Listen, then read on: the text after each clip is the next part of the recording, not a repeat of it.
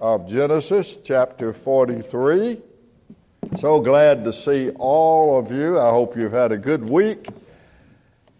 A good week in the Lord. I hope the Lord has blessed you this week, and He has. If you are still alive, He's blessed you. He even blesses His people when He takes them out of this world. Children of God cannot lose. If we stay here, we're going to serve Him. If we leave, we're going to go be with Him, right? Amen. All right, at this point in the story of Joseph, today is our 68th study. I plan to continue with Joseph till the Lord comes. So this is our 68th study, and we're in chapter 43. And at this point in the story of Joseph, as I'm going to show you this morning, the central figure is Benjamin. Benjamin is Joseph's younger brother. Joseph and Benjamin had the same mother, Rachel. Rachel, of course, is the woman that Jacob, you know who Jacob is? Jacob is Joseph's father. Jacob is the man whose name was changed to Israel. Jacob is the father of the 12 sons that became the 12 tribes of Israel. And Rachel was the woman he loved. Rachel is Joseph's mother and Benjamin's mother. Now, Jacob had another wife. He didn't really want her. He was tricked into marrying her. Her name was Leah. And Leah had one child after another, but Rachel was barren. And many, many years later, after many years of waiting and praying and fasting, in fact, at one time, she said to her husband, "Give me children or I die."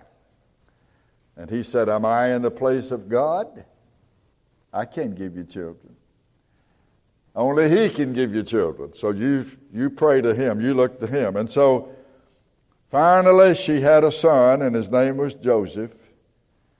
And then years later, and I'll tell you more about that, she had another son, and his name was Benjamin. So at this point in the story, there's a famine in the land, and they are running out of food. They've already been into Egypt one time to get food. And when they went into Egypt, they met the governor. They didn't realize that the governor was their brother Joseph, whom they had sold many years earlier. And Joseph took one of them and put him in prison, Simeon, after he discovered from them that his father was still alive and that his younger brother was still alive. And he said, "I want you to come back here and you bring that younger brother with you." Now let's start reading chapter 43, verse 11. Jacob, or Israel, has been talked into going ahead and sending Benjamin into Egypt with his other sons. And their father Israel said unto them, "If it must be so, do this, take the best fruits in the land in your vessels, carry down the man a present." By the man, he means the governor, whom he does not know is his son. He thinks his son Joseph is dead, but he's become the governor of Egypt. "Take the man a present, a little balm, a little honey, spices, myrrh, nuts, and almonds." Verse 12. "And take double money in your hand, and the money that was brought again in the mouth of your sacks, carry it again in your hand, peradventure, maybe it was an oversight. And take also your brother," that's Benjamin, "and arise and go unto the man. And God Almighty give you mercy before the man, that He may send away your other brother," that's Simeon, who He's holding in jail until they return with Benjamin. "May He send away your other brother and Benjamin. If I be bereaved of my children, I am bereaved." Verse 15, "And the men took that present, and they took double money in their hand, and they took Benjamin. And they rose up and went down to Egypt, and they stood before Joseph. And when Joseph saw Benjamin with them, he said to the ruler of his house, bring these men home, slay, that is, kill some lambs or some cows, get some steaks out, get some mutton out, and make ready dinner, for these men shall dine with me at noon. And the man, that's the servant, did as Joseph had commanded, and the man brought the men into Joseph's house. May the Lord add his blessings to the reading of his word, and let God's people say, praise the Lord. And you may be seated. All of you may not realize it. I have said this for a long, long time, and those who have been taught the scriptures realize it, but many do not. That your birth in this world is no accident. And as I'm going to show you, not only is your birth no accident, but the very name that was given to you is no accident. I challenge you sometime to go back and research the names that your parents gave you. And I say names because some of you might have a middle name. You know, in the old days when I was a kid, if your mother used all of your names when she called you, you were in trouble. If she used every name and surname, you were in trouble. So a lot of us had those middle names. I guarantee you the name that you have will give you a general description of your character. Go back and look it up. You might go back and, if you can, and find out why you were given the name that you were given. But I can tell you that beyond the human reasons, beyond why many times parents say, well, we want to name them after Uncle Joe or Aunt Sarah or Sister Sally or something like that, I guarantee you that beyond that, there is the divine purpose and plan of God in giving you the name and in bringing you into the world precisely when you were brought in and where you were brought in. Where you were born is no accident.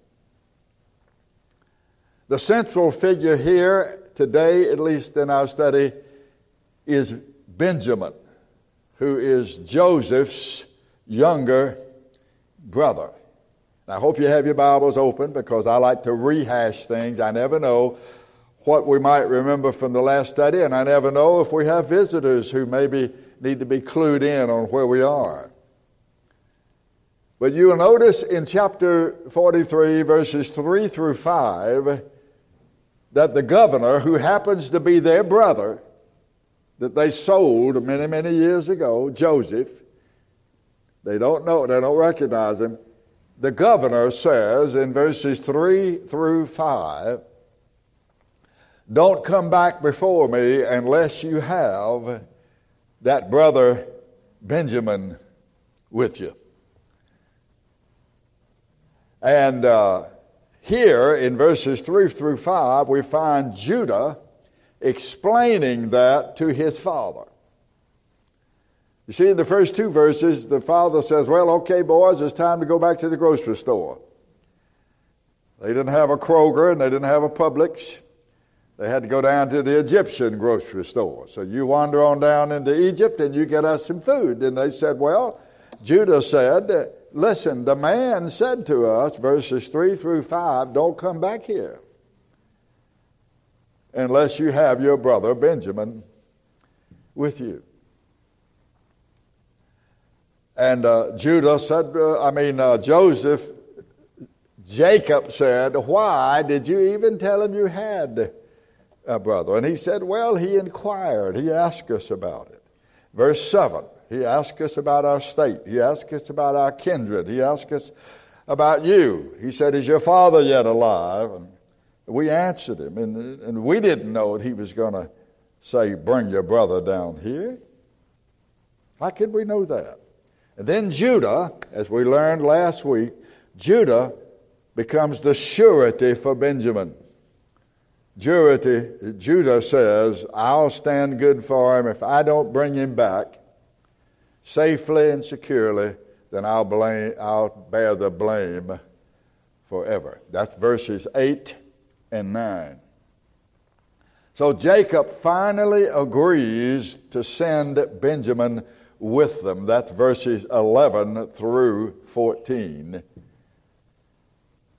Now we find in verse 16 that Joseph, the governor, invited them to his house for dinner after he saw Benjamin. That's verses 16 and 17.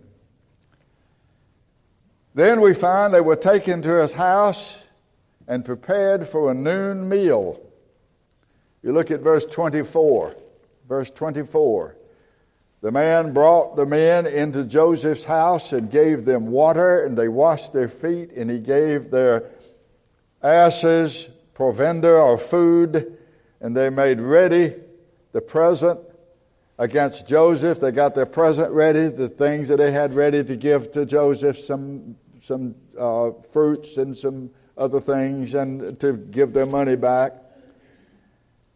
For they heard that they should eat there. That's verses 24 and 25. When Joseph arrived, he engaged them in talk regarding their father. Look at verse 26. When Joseph came home, they brought him the present which was in their hand under the house, and they bowed themselves to the earth. Now, every time you see that bowed themselves to the earth, you should remember the dream that Joseph had when he was 17 years old, in which he said, you know what, I had a dream and a bunch of stalks of wheat. It was my stalk, and all of you guys were represented by a stalk of wheat, and all of your stalks bowed to my stalks. And they said, oh no, we'll never bow to you. And I've always said, don't tell God what you won't do. As soon as you tell him you won't do something, you're going to do it before he gives you some things that maybe you're praying to him about. So they bowed themselves, and then he began to ask them. Verse 27, he said, how about your dad, your old man, the old man of whom you spoke? Is he still alive? And they said, thy servant, our father, verse 28, is in good health. He is alive. And notice now, they bowed down again. They bowed down their heads, and they made obeisance every time they talked to him. They're bowing down. And every time they bow down, they're doing what they said they'd never do. Now, when Joseph saw Benjamin, this is his blood brother, after a brief inquiry, he was so moved he had to excuse himself to weep. Let's look at this, verse 29. He lifted up his eyes, that's Joseph, the governor. He lifted up his eyes, and he saw his brother Benjamin, his mother's son, and he said, is this your younger brother? Now, he knew who he was, but he's playing dumb. Is this your younger brother, of whom you spake unto me? And they said, he is. And he said, God be gracious unto thee, my son. That's what Joseph said to his younger brother Benjamin. And then Joseph made haste. Look at verse 30. For his bowels did yearn upon his brother. That's an old English way of saying his heart was moved and he was about to start crying right there in front of him. And so he sought a place to weep. He went out quickly. He said, I just remembered I've got to do something. And he went out of the room and he wept. He was overcome. And he washed his face, verse 31. And then he went back out and he refrained himself. And he said, set on bread. He said, it's time to eat.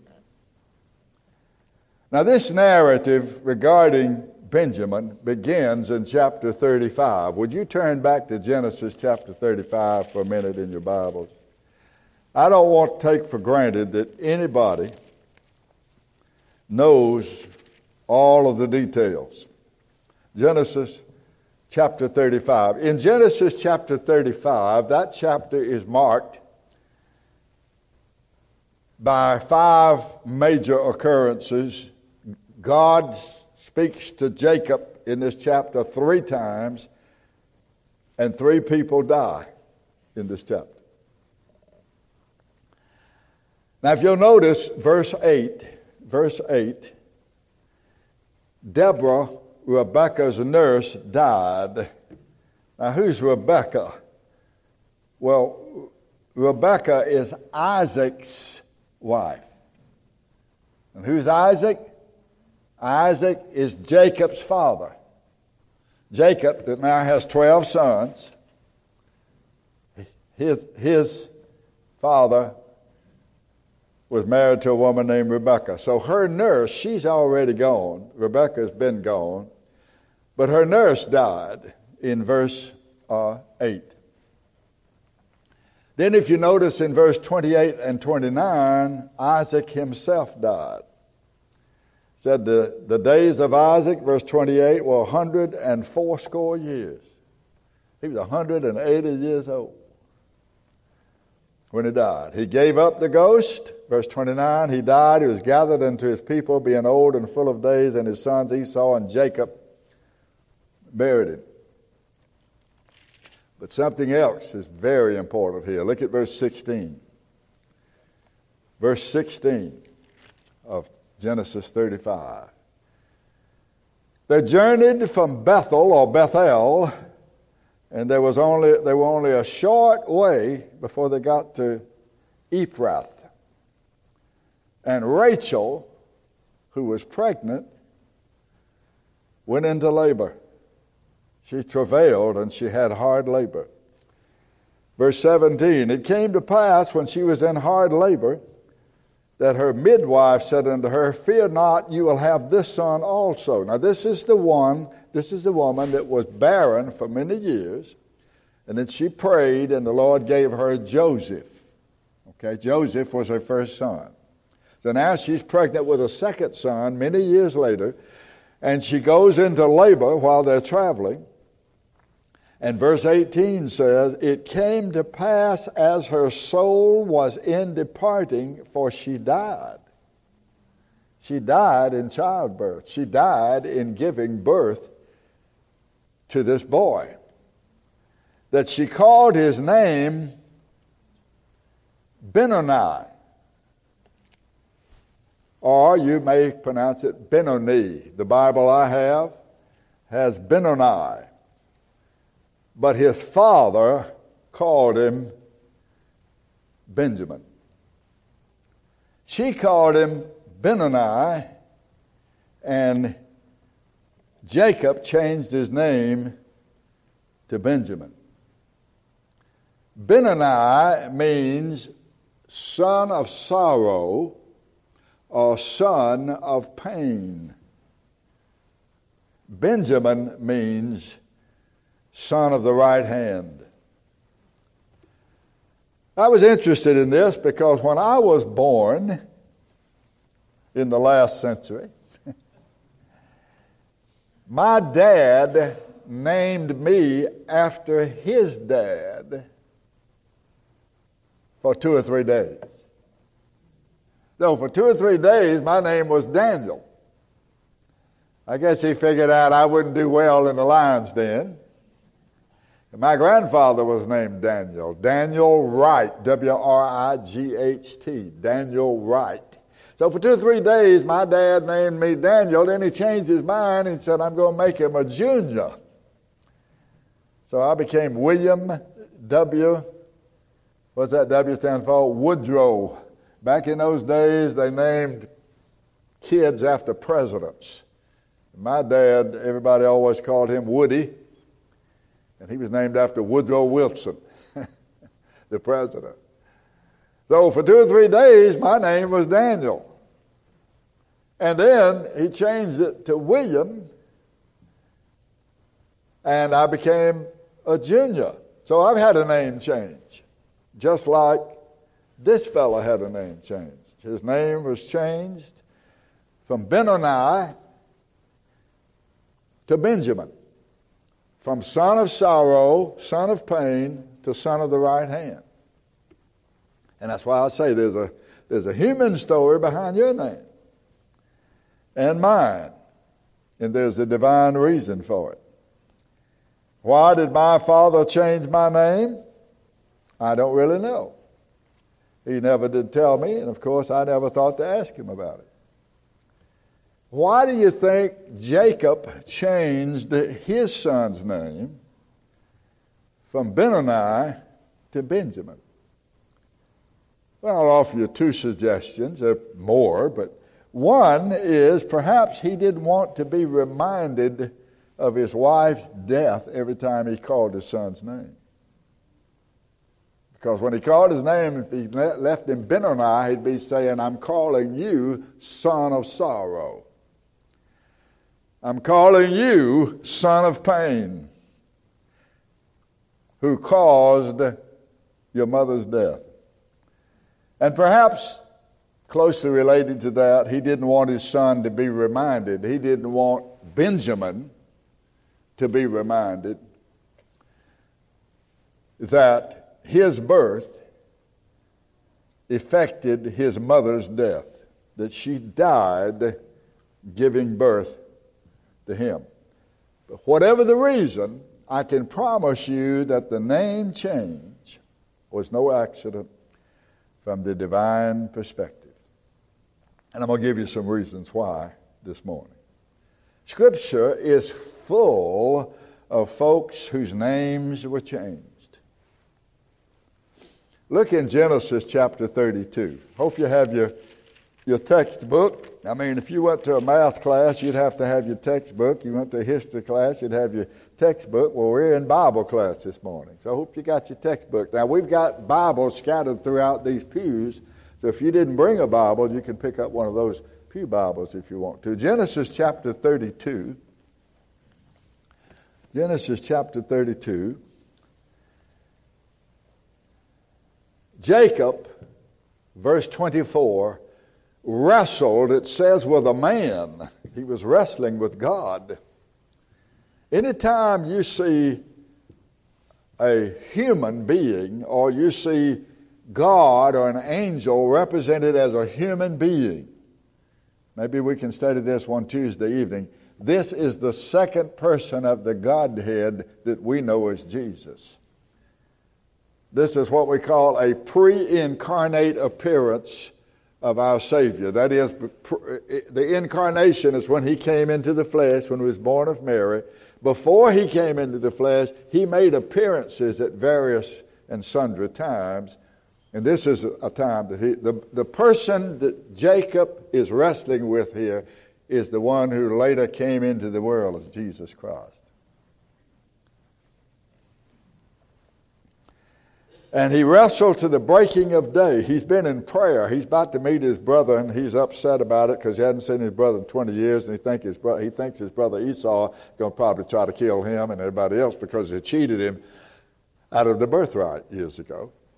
When he saw, verse 25, when the man that he was wrestling with saw that he could not prevail against him, he touched the hollow of Jacob's thigh, and the hollow of Jacob's thigh was out of joint.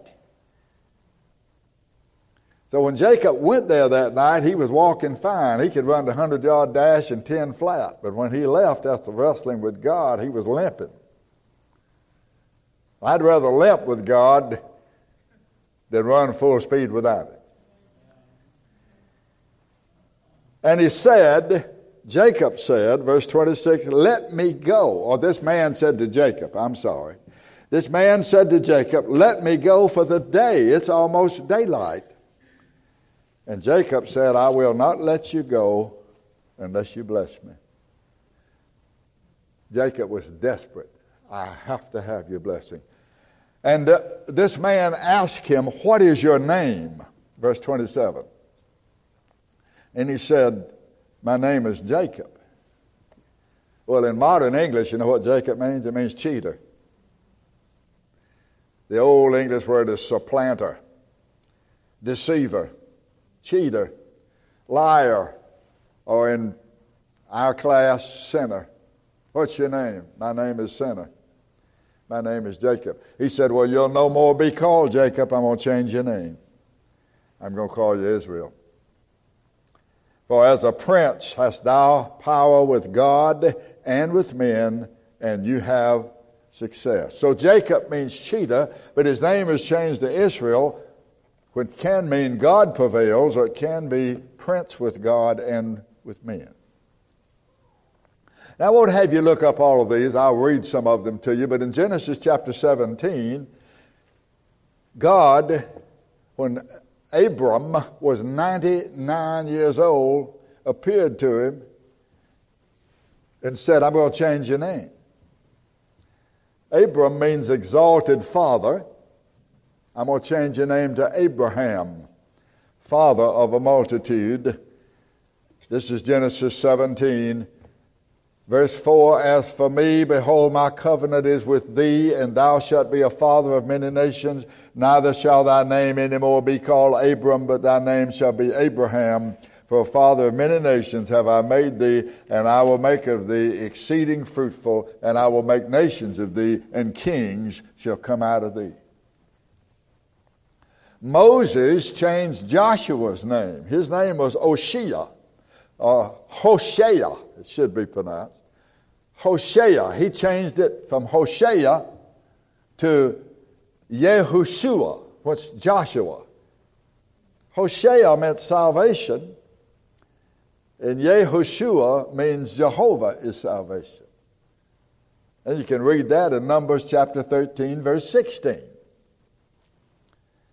Pharaoh changed Joseph's name to Zaphnath-Paaneah. Remember that? Joseph means God has added, or may the Lord give increase. Zaphnath-Paaneah means Savior of the world and revealer of secrets. God changed Abraham's wife's name from Sarai to Sarah. That's all in Genesis chapter 17.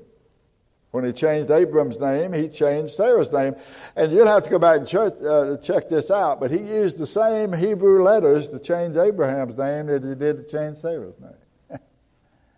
Sarai means princess, and Sarah means princess of multitudes, or it could mean nobleman. God said to Abraham, as for Sarai thy wife, this is Genesis 17:15, thou shalt not call her name Sarai, but Sarah shall be her name, and I will bless her, and I will give thee a son of her, and I will bless her, and she shall be a mother of nations, and kings of people shall come out of her. You know, in the New Testament, we've got a fellow named Saul of Tarsus that we call him the Apostle Paul. Saul means desired and prayed for. You know what Paul means? It means little or small. He was a little man. Paul the Apostle was a little man. I read after one guy that said he was a little short fella with a big belly on him, and he had bow legs and a big nose. He said God made him unattractive so people wouldn't be swayed by the attractiveness. We elect presidents based on how they look instead of what kind of character they have.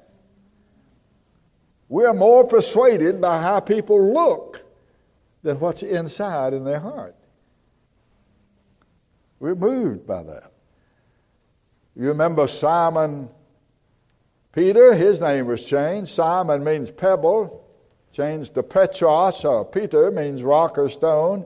Gideon's name was changed to Zerubbabel. Solomon, his name means peace, but God called him Jedediah, which means beloved of Jehovah. You remember Daniel and Hananiah and Mishael and Azariah? They changed Daniel's name to Belteshazzar. They changed Hananiah's name to Shadrach. They changed Mishael's name to Meshach, and they changed Azariah's name to Abednego. All those names were changed. That's in the book of Daniel. Now, Scripture is full of famous Benjamites. Jacob called this boy that his wife called son of sorrow or son of pain, he called him son of my right hand, Benjamin. You know that the first king of Israel was a Benjamite? Saul was a Benjamite. You remember when David had to run from his son, and this guy came out and started throwing rocks at him. His name was Shimei. He was a Benjamite. You remember the little book of Esther? Esther was a Benjamite. Mordecai the Jew, who directed Esther, the queen, was a Benjamite. And Saul of Tarsus, the one we call the Apostle Paul, he was a Benjamite. One of the two tribes, along with Judah, that basically became the Jewish people, Judah and the Benjamites, that is, they stayed true to the Lord when the rest of them wandered out. Moses blessed Benjamin, the tribe of Benjamin, when they were entering the promised land, because Moses made them teachers of the law and the priestly representatives of Israel. You can read that in Exodus chapter 32. So you can see there's a lot the Bible has to say about name changing. There are a lot of people who had their names changed in Scripture. Now, what's the spiritual significance here? Let me just hit on two or three things and we'll be through. First of all, is a practical lesson. His mother died giving him life. In other words, his life, Benjamin's birth, effected or resulted in her death. And what that teaches us is every single one of us should thank God for our mothers who hazarded their lives to give us life. And we ought not to wait till Mother's Day to do that. We talk all the time, Brother Calvin down here, we talk about his mother. When his mother was only about 6 or 7 years old, she stepped on a nail. And back in those days, there wasn't a lot they could do about it. They had to cut her leg off. And when I met his mother, she walked on a little crutch. And you know what that did for her? It made her as tough as the nail that had caused the loss of her leg. She was tough. And she raised all these kids with that crutch. We ought to thank God for our mothers. Number two, Benjamin, in the change of his name, is a type of the first Adam and the last Adam. Benoni means pain or sorrow. The first Adam brought sorrow into the world. But the last Adam, our Lord Jesus is called the last Adam in 1 Corinthians 15, he brought life. And you know what? Without Benjamin, as far as these brothers know, without Benjamin, they can't get anywhere. They can't get any food. They can't have any audience with the governor. They can't survive. So Benjamin is the means of their salvation. So the first Adam brought death, but it was through him that the one was born who would bring life. In other words, Benoni had to become Benjamin. Here's another lesson. He whose birth caused the death of his mother became, as I've just mentioned, the means of the life for his fathers and brothers. By going to Egypt with his brothers, he put his life at risk. Now, I want you to put yourself in Benjamin's shoes. When they took that first journey to Egypt, his father would not let him go. And his father would not let him go because he said, look, many years ago something happened to Joseph. He thinks Joseph was eaten up by a lion, but his son sold Joseph. And he doesn't know that. So he doesn't want Benjamin to go into Egypt. But on the second journey, he said, okay, you take Benjamin. Now, let me ask you a question. You put yourself in Benjamin's place. What if Benjamin had said, I ain't going? I ain't going. I know what these guys are, but they may be my brothers. They're a bunch of liars. They're a bunch of schemers, and I don't know what will happen to me if I go. I'm not going into Egypt with them. Wild and wooded place of Egypt, I'm not going in. Certainly not going in with them. You know what? You don't hear one complaint from him. You don't hear one refusal. And he had no idea what price he might have to pay. I know somebody else who opened not his mouth. Isaiah chapter 53, verse 6, all we like sheep have gone astray. We've turned everyone to his own way, and the Lord laid on him the iniquity of us all. He was oppressed, he was afflicted, yet he opened not his mouth. And he was brought as a lamb to the slaughter, and as a sheep before her shearers is dumb, he opened not his mouth. Benjamin didn't protest. He's a beautiful type of Christ here. In the next place, he is typical of several spiritual blessings. I think if you take these two names, Benoni and Benjamin, I think they can speak of our two natures, the flesh and the spirit. One portends to life, one to death. One to pain, one to corruption. One to blessing, and one to cursing. If you live after the flesh, your name is Benoni. And death is all upon you and around you. And you'll never know anything in this life, and you'll never know anything in death but pain and sorrow. But if you walk in the Spirit, you are a Benjamin. And the Lord will use you to save others as you submit yourself to him. I think these two names, Benoni and Benjamin, speak of our two births. The first birth that we had, the birth of our body, and the second birth we must have, called the new birth, born again. Jesus said you must be born again. So we are born Benonis, but we are born again as Benjamins. We are not what we were. We are new creatures in Christ, and we walk in newness of life. I think these two names can signify the old covenant of law and the new covenant of life. The Bible says in many places, but specifically 2 Corinthians 3:6, that the old covenant, the Old Testament, the law has to do with killing and death, but the Spirit gives life. Free from the law, happy condition, Jesus has bled and there is remission. Cursed by the law and bruised by the fall, Christ has redeemed us once for all.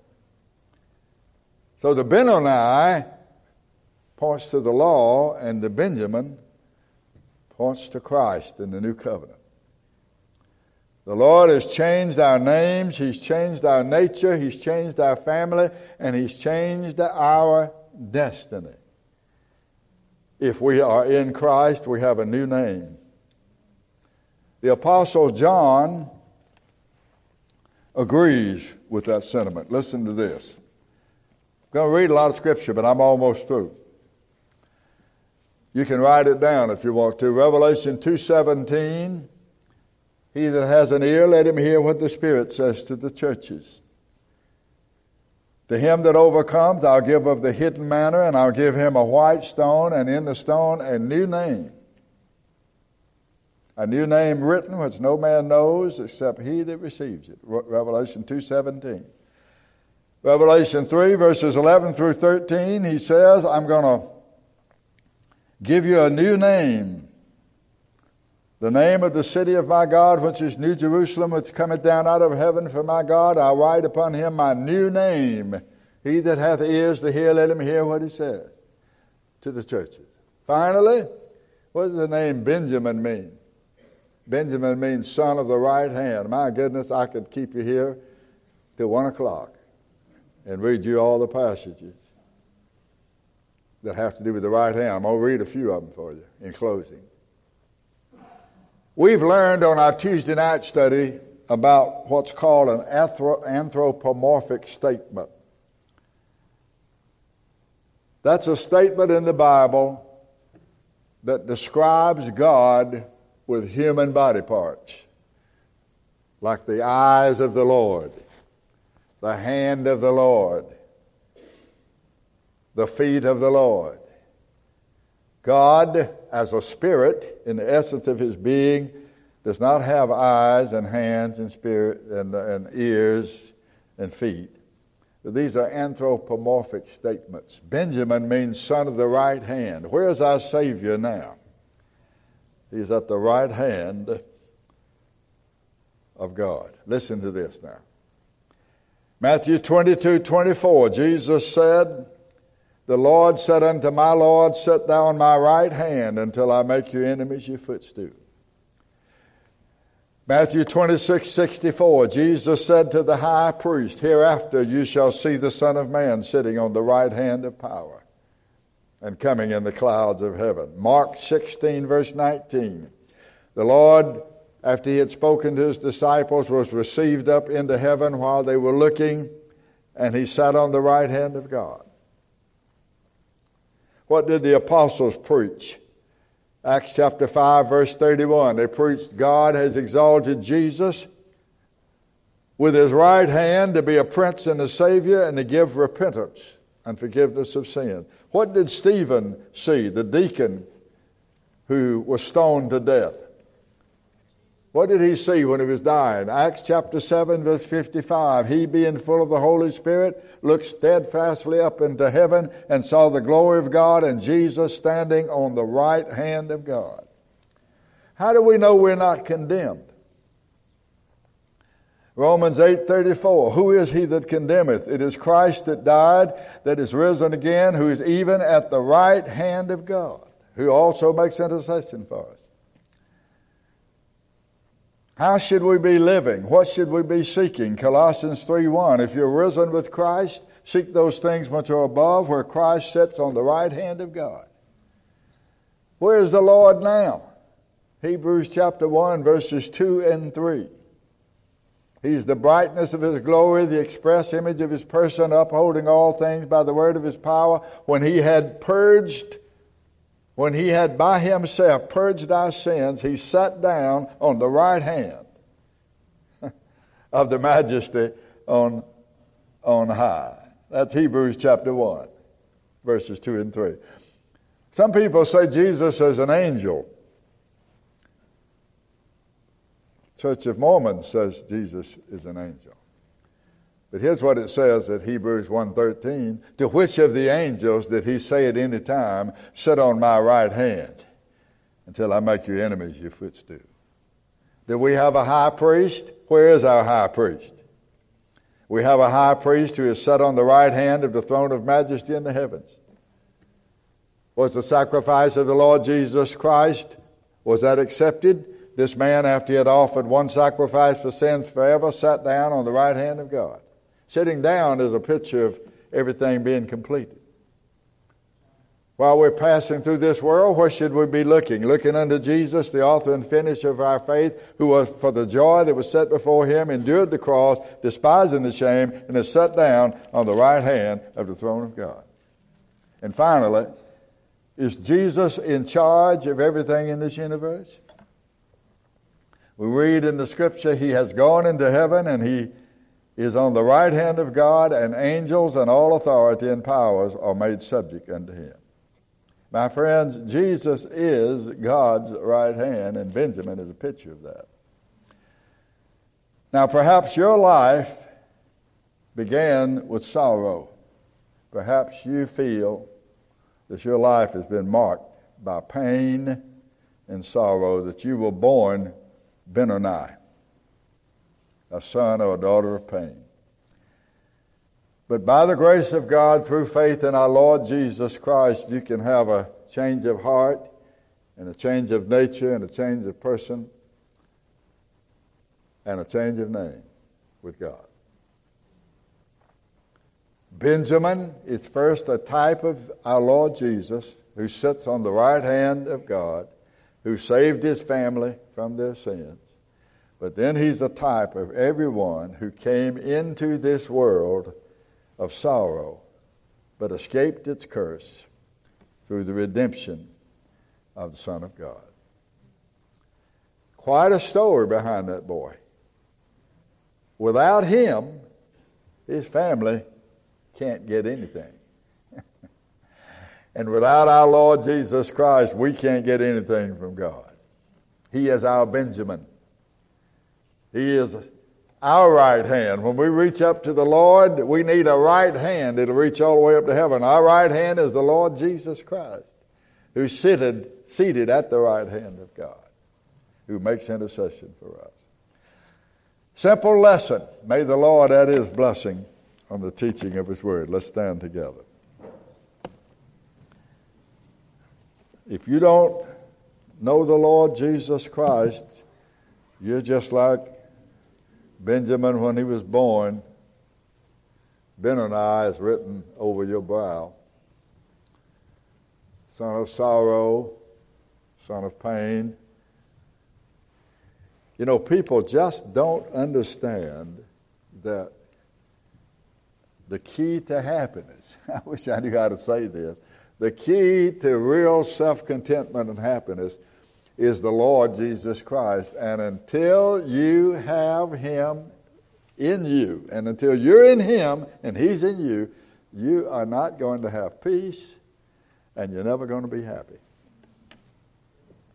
Never be happy, never have any peace. Not in life, not in death. He is the peace of God. He is our salvation. He is our right hand. He is God's right hand who reaches us, and our right hand who reaches him.